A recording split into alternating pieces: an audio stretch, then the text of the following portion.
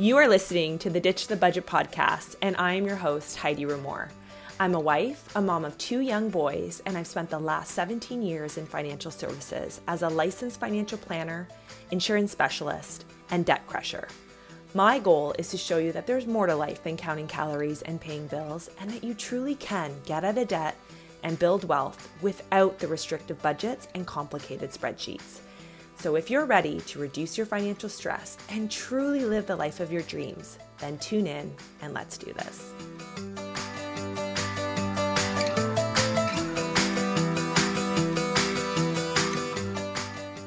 Welcome back to the Ditch the Budget podcast. I am so excited. I feel like I'm going to say this every episode that I'm so excited, but I truly am. This stuff fires me up and I geek out on it, and I love being able to help women just really truly get empowered with their finances, and a lot of times it starts with solving this big piece, which is getting out of debt.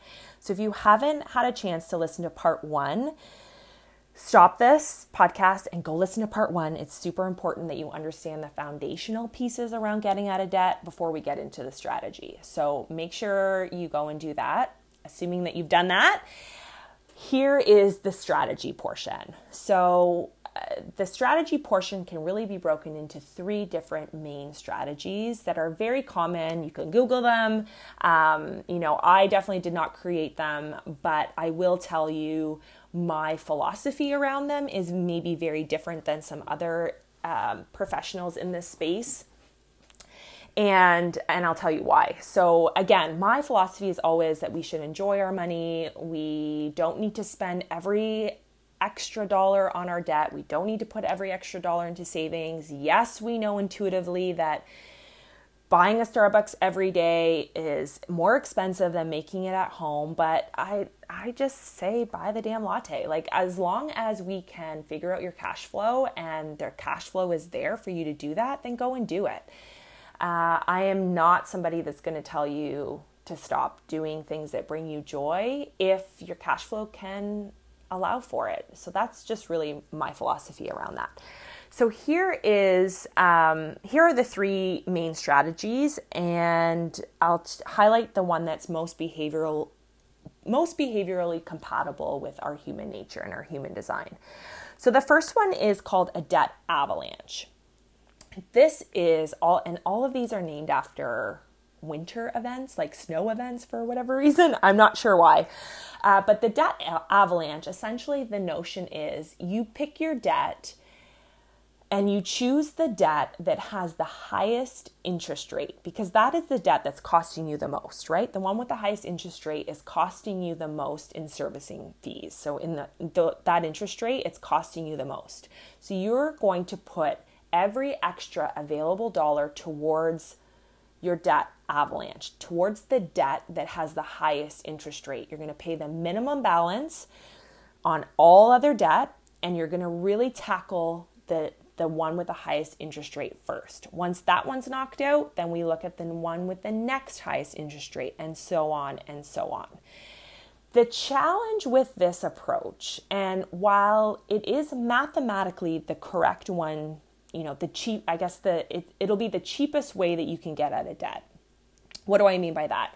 Because we are tackling the debt with the highest interest rate, that means that we are essentially paying the least amount of interest over the life of our debt.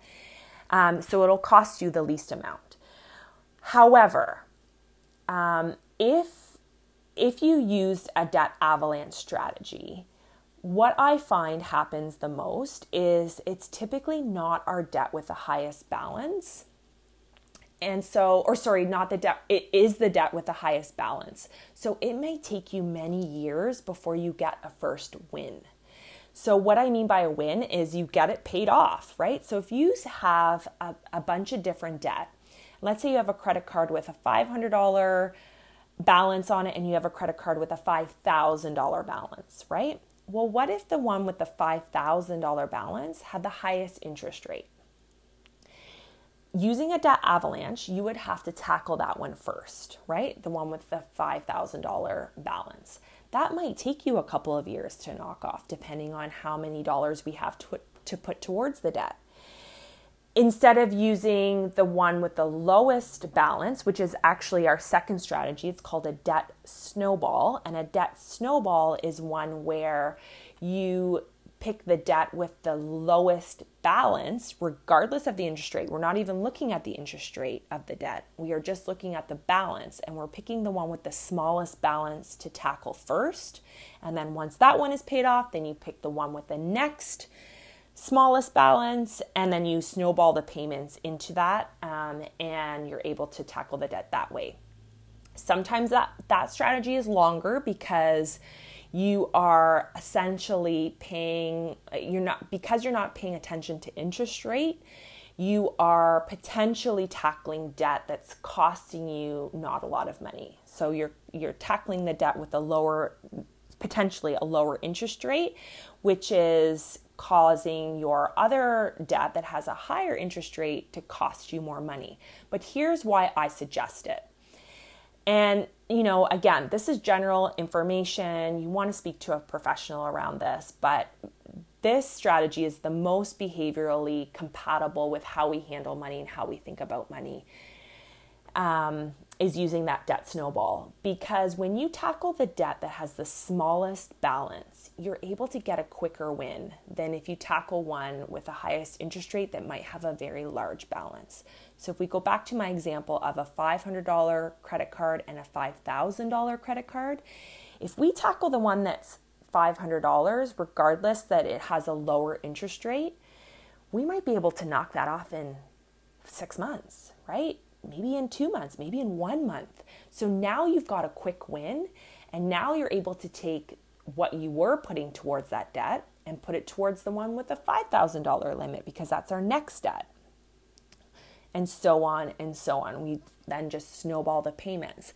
So it's very similar to a health and fitness journey, right? If you're trying to lose weight and you're not going to lose 1 pound for 2 years, how motivated are you to continue on that journey? You're probably going to get pretty frustrated, right? Here I am, I'm eating this, hopefully you have a sustainable nutrition plan, but let's say it's still, you're limiting maybe your wine and your treats, and you're doing it because you have this goal in mind. And it's great, and you're going to be able to sustain it in the long run, but it is a little bit of more work. If you're not going to see any progress on that for 2 years, the chance of you staying motivated and to stick with it is very slim. Mind you, if you saw that you started losing weight after the first 2 weeks or after the first month, right? You get that quick win, you kind of get a little bit of a high, and you're like, okay, this works, I can keep going. Then it creates that motivation to stick with it. The same is true, in my opinion, for your debt. You get those quick wins under your belt, you pay off the ones with the smallest balance first, and then you take that payment of what you were paying on that small balance and you snowball it onto the next debt with the smallest balance. And you keep doing that until it's all gone. You get those quick wins, you pick up speed just like a snowball, right? You pick up momentum, you pick up more dollars as those smaller debts are going away. You pick up more dollars to be able to put towards your larger debt.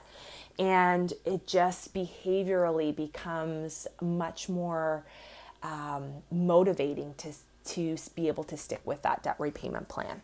So that's essentially the main two: a debt avalanche, picking the debt with the highest interest rate, and a debt snowball is picking the debt with the lowest balance, regardless of interest rate, paying minimum amounts on all of their debt, and just really picking one of those strategies and throwing all your extra dollars towards that one until it's done, and then we just move on to the next one.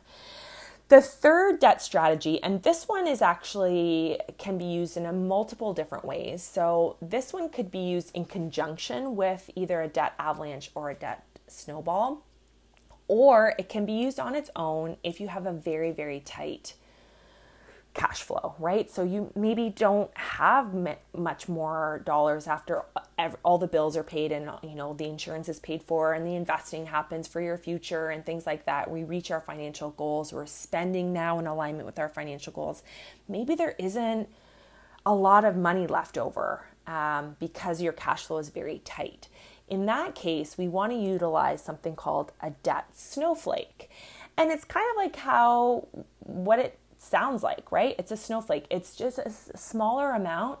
It's periodic, maybe it's sporadic, where you're having extra dollars come into your world. Let's say it's a tax refund you get.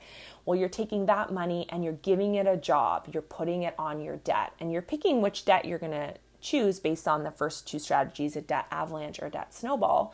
But you're snowflaking that money in the sense that it's not every single month. It is periodic. It's when money enters your world that's extra, you're putting it on the debt. So maybe you sold something on Facebook Marketplace, let's say. Let's say you got that tax refund. Let's say you get extra money. You got you did some overtime or something like that. It's extra dollars in your world. You're going to put that towards the debt. So again, if you have a tight cash flow where you're not really able to put any extra dollars other than the minimum balances, then you're going to want to utilize that strategy. But you're also going to want to utilize the strategy if you do have extra dollars and you're utilizing currently a debt snowball or debt avalanche strategy, and you do get extra money into your world, like a tax refund, or you sold something on Marketplace, or you work some overtime, or just some extra dollars just entered into your world. Then what happens is you're going to want to put that on your debt. Give that money intention. My whole philosophy really stems around giving every single dollar that comes into your world, comes into your bank account, give it a job to do. Whether it's spend it on a manicure or a latte or put it away for your retirement. It doesn't matter. As long as it's in alignment with your financial goals, we're tackling that debt, and we are making sure that our retirement and our savings for the future, as well as protecting today with insurance, is handled. Then we're able to really have a rocking financial plan. And it's so beautiful to see once it unfolds. But utilizing one of those three strategies. So I want to hear from you. I want you to take a screenshot of this episode, throw it on Instagram in your Instagram stories, tag me, and I want to know what strategy you like the best.